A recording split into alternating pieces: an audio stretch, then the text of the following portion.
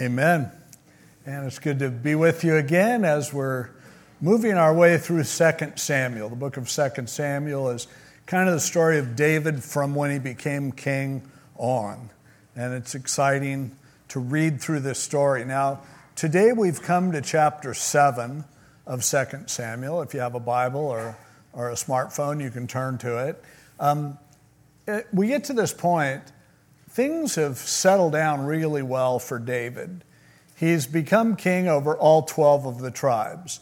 Earlier in the book, he was only made the king of the tribe of Judah, and now he's the king over all 12 tribes.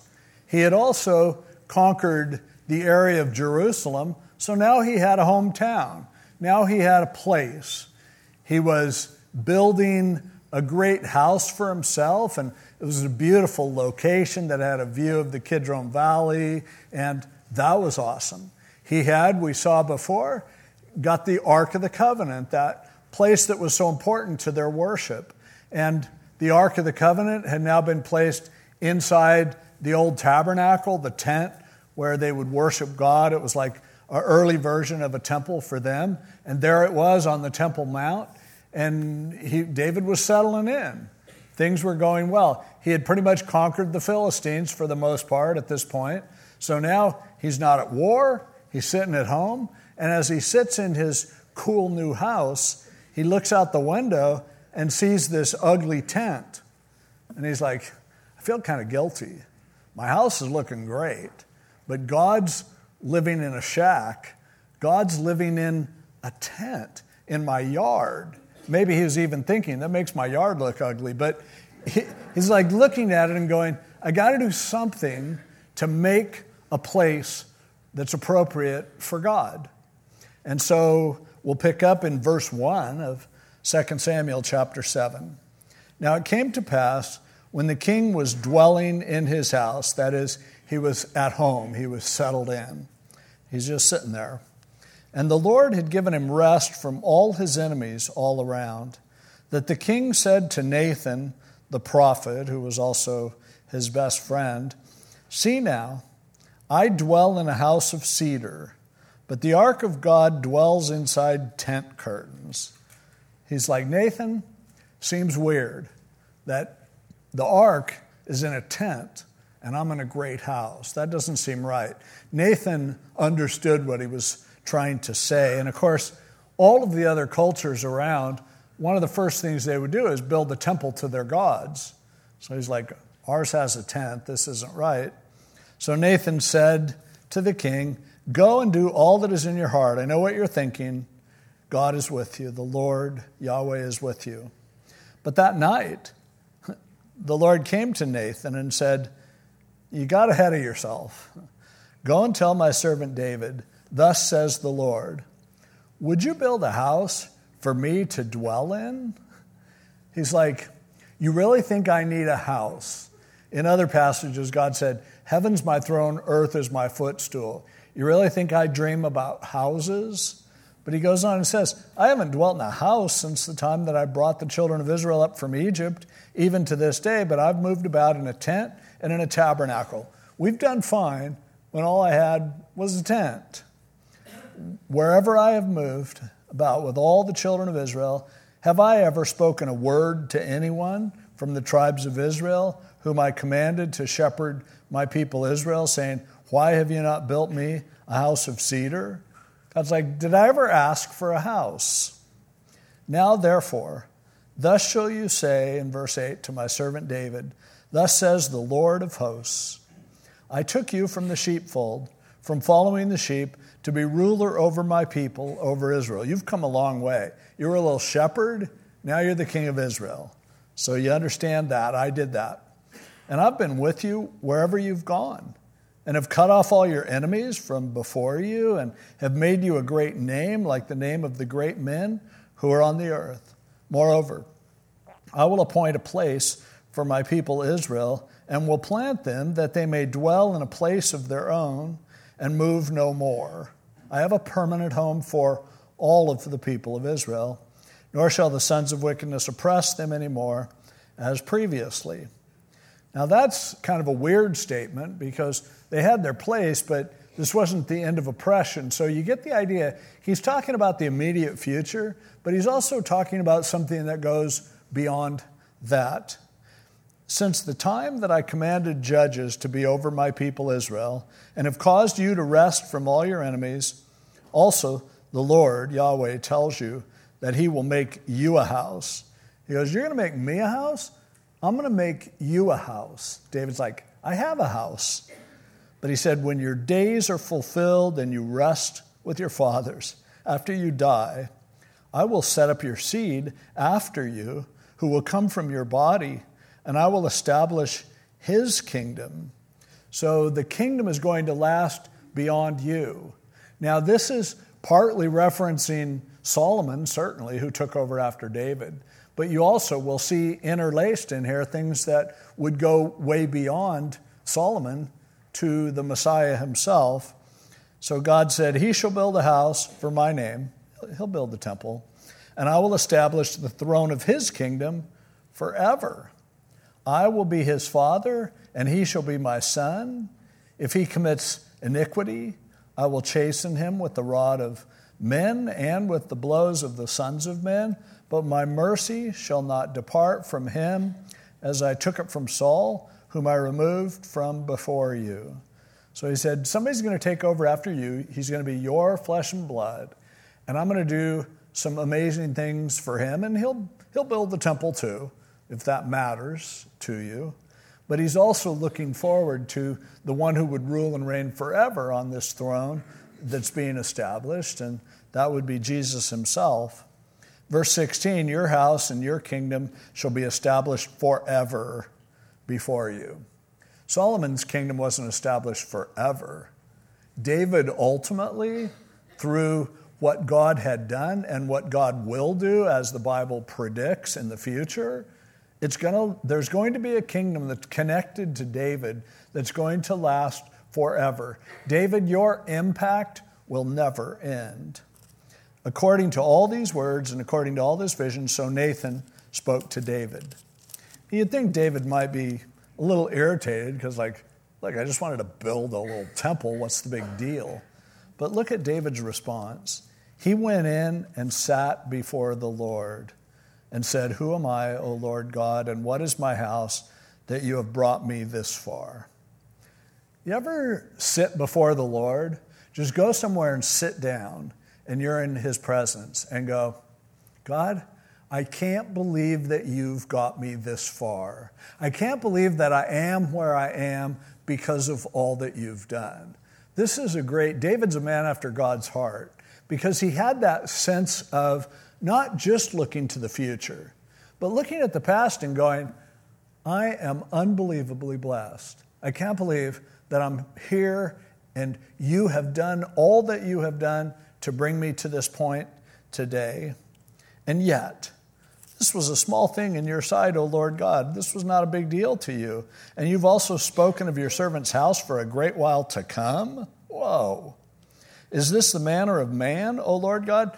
No man would do what you're doing, what you're proposing. Nobody would even think of that. Now, what more can David say to you? For you, Lord God, know your servant. What an awareness. You know me. Yes, he did. For your word's sake and according to your own heart, you have done all these great things to make your servant know them. Therefore, you are great, O Lord God. Really, it's all he was trying to say. God, you are amazing. I'm amazed by you. For there is none like you, nor is there any God beside you, according to all that we have heard with our ears. And who is like your people, like Israel, the one nation on the earth, whom God went to redeem for himself as a people, to make for himself a name, and to do for yourself great and awesome deeds for your land before your people, whom you redeemed for yourself from Egypt, the nations and their gods. For you have made your people Israel your very own people forever, and you, Lord, have become their God.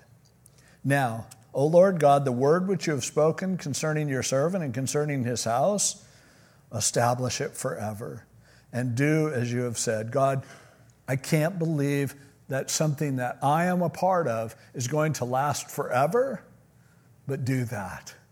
You're just that special. You're that good. So let your name be magnified forever, saying, the Lord of hosts is the God over Israel. And let the house of your servant David be established before you. For you, O Lord of hosts, God of Israel, have revealed this to your servant, saying, I will build you a house. Therefore, your servant has found it in his heart to pray this prayer to you. And now, O Lord God, you are God. Your words are true, and you have promised this goodness to your servant. Now, therefore, let it please you to bless the house of your servant, that it may continue before you forever. For you, O Lord God, have spoken it, and with your blessing, let the house of your servant be blessed forever. I want to do something special for God, to build him a house. God's like, I don't really care about a house. But while we're talking about the future, I'm going to do something so amazing in your life and through you and growing forth from who you are, because what you do will last eternally. It'll last forever. I will fulfill my promises to you throughout all generations. I mean, that's a big deal. And David saw it so. What he's really oh, by the way, I should mention that typically with this passage, people make this case of, saying that, well, God wouldn't let David build the temple because David, it says, he had blood on his hands, he was a warrior, so he waited for a peaceful guy to build his house. Notice there's nothing in this passage about that. In the parallel passage in 1 Chronicles, nothing about that either. Where that story comes from is later on in 1 Chronicles, in chapter 22, I think it is. David's about to die, and he's explaining to Solomon that the way he understood God's reasoning was that God was sharing with him, you have bloody hands, you're a man of war, but your son after you is going to be at peace because of what you've done, and I will let him build a house. God wasn't saying having blood on your hands is derogatory. We sometimes think that, because he was a warrior, that made him not qualified to build the temple. But think about it. David had blood on his hands because he killed people God told him to kill. How would God say, sorry, you've disqualified yourself because you're really good at killing people? And that's not something that's as elegant as what Solomon will do. I mean, and that term in Hebrew, blood on your hands, was something that somebody would be proud of. It's like you went to war and you came back and you did what warriors do. I think it's really important that we not get the idea that somehow there's something less spiritual about people who do the dirty work. We sit here and live under a freedom that was accomplished by people who were willing not only to have their blood shed, but to shed blood themselves. And don't ever think that God goes, well, what's really cool is the guy with 1,000 women. He's the godly one. I mean, Solomon, he ends up following after other gods. He's 700 wives, 300 concubines. He ends up leaving God and going into, all sorts of stuff. All God was saying in that passage in chapter 22 of 1 Chronicles, I think, is, look, you're really good at fighting, and that's what you do. You're going to have a son, and he's incredibly creative and artistic. And he's a guy that can go ahead and design it. Not every warrior has to design buildings. Not everyone has to elevate themselves to, as the Peter Principle says, get promoted to your level of incompetency. You're good at something, so you get promoted until you finally find that job that you're no good at, and then there you are, the manager everyone hates, but you sure were a good salesman at one point. So I think God's just saying, there's a guy that's going to be more qualified and you can have a temple. But ultimately, I don't care about temples. But what the point that he's really making in this passage, and it's important that we not miss it, is legacy is way more important than anything temporal that anyone can accomplish.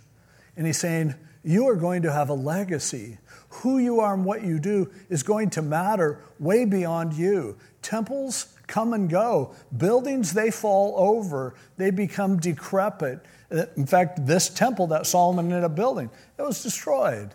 and then it was rebuilt, destroyed again, rebuilt, destroyed again. Someday it'll be rebuilt and destroyed one more time during the tribulation period. Buildings aren't the thing. It's like, no, legacy is what matters. Now, legacy is a word that we don't use a lot, and sometimes when we use it, we don't understand what it means. The word legacy is a Latin word that we transliterate to legacy.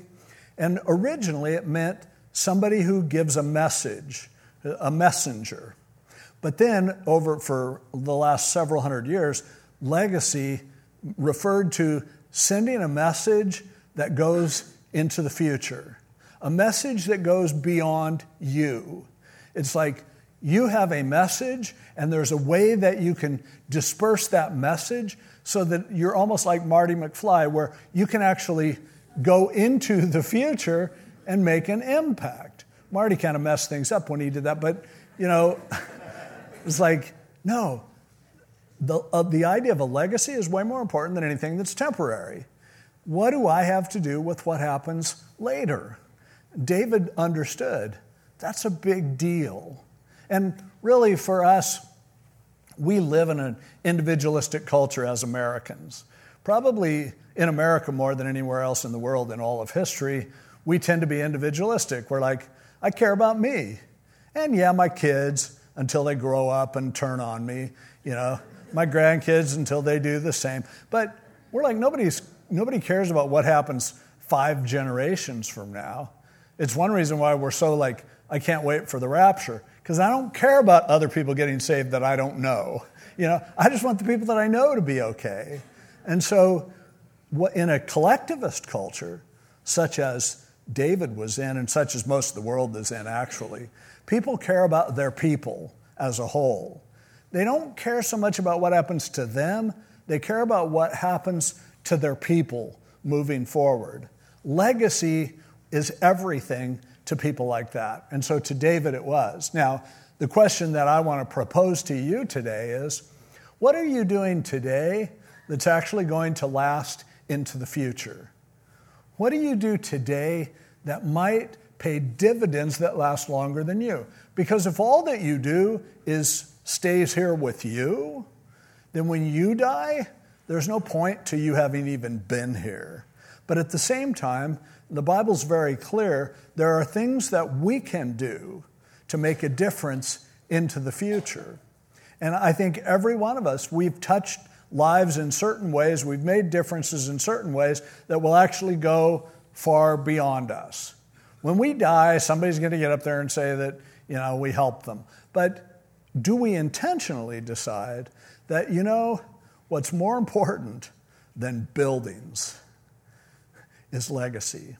Is what can I do? Who can I touch? Who will touch others? Who will make a difference for others? In what way will I leave the world as a whole moving forward until Christ returns a better place, a different place? And that's something that we should be very intentional about, because we can do that. It's a choice that we make, but it doesn't happen automatically. It happens when we make the kind of choices that make this happen. Now, David, when he heard this, he was like blown away. He was thrilled. How would you look at it if you went, God, I really would like to get a bigger house? And he goes, well, actually, you're going to die next week. But good news. Somebody else is going to buy your house and then add on to it, and it'll be great. They'll love it. You're like, who cares about that? See, David was like, that's so much better than anything that I could have even dreamed or hoped for. That I make a difference forever? Now, it wasn't just, genetics, because if you look at David's legacy, he had a bunch of wives, a bunch of kids. Most of his kids turned out to be dirtbags. Then he has Solomon. Solomon has countless kids. He probably named them by the Hebrew alphabet and numbers and everything because he had so many kids. Most of them we know nothing about. So if you look at the math, you go, really what you passed on is like a fragment of what you could have.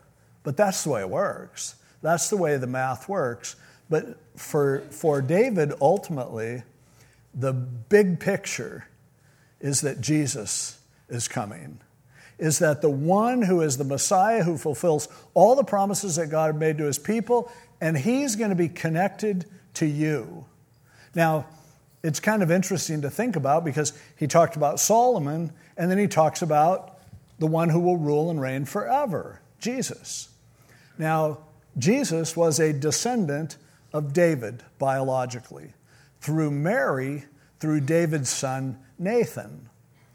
But Solomon was a son of David. Solomon, through his genealogy, it comes down to Joseph. Joseph was the stepfather. He adopted Jesus. Joseph is the one he wasn't related to him, but he poured his life into him. He trained him, no doubt, and as Jesus was a carpenter, in our version it says, but probably a mason. He would build walls and buildings and things like that. That's the way they did it. So here, Joseph is a part. His legacy is Jesus as well. And David's legacy to Jesus runs through a stepfather. So for all of us, our legacy isn't just through biology. It's more than that. It's like, who do you take care of? I was talking to a friend of mine, Curtis, who, he was showing me a text message from, he has 3 boys, but he was showing me a text message from one of his daughters-in-law saying, "You're like a father to me," and how much it meant to him. And then I know he had a niece that lost her parents or they were out of her life, and he kind of helped raise her. And she looks at him as a father too. And I think for many of you, maybe you don't even have kids of your own, but you have an opportunity to be that, to create a legacy in someone else, to be that for them. This is not biological. This is spiritual. This is about influence, about making a difference in someone else's life. And the best way to live our lives, to have a legacy, is to be able to do as much as we can for as many as we can, and to think, maybe this will matter. I talked to a guy after first service who he was upset and crying, and but he goes, I heard you announce last week, and you said sometimes if you ask somebody to come to a church event with you, around the holidays, that if they wouldn't go otherwise, if you're their friend, they might come. And he said there was a woman that he knew who he had invited her to come to the Thanksgiving Eve service. And she didn't go to church normally. She was from another country. And she came and she, opened her heart to the Lord at that time. And she died the next day. She had stage 4 cancer. And he goes, "I'm so glad I did that. I'm shattered, I'm crushed, but at the same time, wow, the legacy that he has in heaven, because he put that little extra effort into saying, hey, why don't you come to Thanksgiving Eve service?" She could have just said, "No, I'm shopping online," or whatever. But, no, she came, and she was able to hear the gospel. And it was able to resonate with her. And the next thing she knows, she wakes up in heaven. And that's the opportunity that we have to make that kind of a difference for people. And we never know where or when it's going to happen. But I know this: if we live our lives just self-absorbed, then we will miss opportunities to create legacy. Our goal in life should be, over and above everything else, it should be, as long as I'm here, as long as I have life, I want to make a difference in people's lives that will last beyond me. That's the only way, ultimately, that you can say your life really made sense. The point of life is not just to endure it. The point of life is to invest it. And we have a chance to create legacy. David understood this is a big deal. Now you go, well, yeah, David's legacy was Jesus, and that is pretty cool. But you would think that once you have Jesus, David doesn't even matter. The guy that created the legacy doesn't matter because of what it comes to. But think about it. Here's Jesus. Throughout his life, he's quoting David. in several places. The most shocking of which is as Jesus is hanging on the cross, being crucified, he's in agony and pain, and he goes, this reminds me of what David said in Psalm 22, because he felt this, my God, why have you forsaken me? Why are you turning your back on me? David gave him words, Jesus' words. Now, David still has a legacy with us. Throughout the history of the church, people have sang songs that were adapted from the Psalms that David wrote, and we still do that, certainly. But the mind blower of all for David, I'm sure, would be when he realizes the last page of the Bible. Jesus has one more thing to say, and as he's saying, if anybody thirsts, let him take of the water of life freely. And then he goes, by the way, you want my credentials? I am the root and offspring of David, the bright and morning star. Jesus, in his final word, is saying, I'm related to David. What an amazing legacy. And what a reminder to us that we take legacy seriously. That we really try to live our lives in such a way that we impact others who can then impact others. You can't win them all. Most people that you do things for, most people that you talk to, reach out to, they won't make it. But legacy is about a thread. It's about somebody getting it. It's about someone responding. And that's what's so important to recognize. The opportunities are all around us. How do you build a legacy? It's not by building a building. It's not by, I'm thankful for this building. I remember when we first came here and it wasn't nearly this big, and our youth group met in a bus, and it was the classes where we made dividers and they were crammed in everywhere. I have great memories of that, and every time I walk in this place, my heart is touched by what God has done here. But you know what? Someday this building's going to be something else. Someday, and I don't even care if I'm 100 years old and I drive by here and this place is a strip mall. I don't care, because you know what? I had a chance to get to know some really special people in this building. I had a chance to share some really special truths from Scripture. I don't even care if some of them go away mad and they're involved in churches somewhere else. I'll take that. I want people to be touched in a way that they continue in their walk with the Lord, wherever that is. And it's not about a building. Forget the building. It doesn't matter. I think this time of year people are, there's like Black Friday, which starts about Tuesday. And then you have, Saturday is Small Business Saturday, and Monday is Cyber Monday, and Tuesday now they've invented Giving Tuesday, where I'm like being pestered by all these ministries that are saying, this is the day where if you have any money left, you need to send it to us. And I'm like, no, man, it ain't about stuff. It's not about what you can buy. That misses the point. Church isn't about buildings. In fact, if you go to Europe, you see some of the most amazing church buildings in the world. And many of them are converted into travel agencies and bed and breakfast and all sorts of other things. They aren't even churches anymore. Church isn't a building. The church is people connecting with God, touching each other's lives. And they sometimes come and go. And that's okay, but legacy stays forever. Fame is not what legacy is about. Famous people everybody can know them, and years later, nobody even remembers who they were. In fact, they have these funny internet things where you try to guess whether someone's still dead or alive. And I don't even know. Yeah, they're famous. I saw one the other day, like Bobby Ewing's still alive. Who knew? I saw a meme that said, weird, old people are starting to look like me. But time goes by really fast. It's not about that. It's not about money and how much you can accomplish. Ultimately, the only thing that matters moving forward are the lives, the people that you touch, those for whom you make a difference, your family, your friends, your associates, people that you reach out to, people who hear the gospel because of what you've made possible. That's what really matters, and we have to understand this.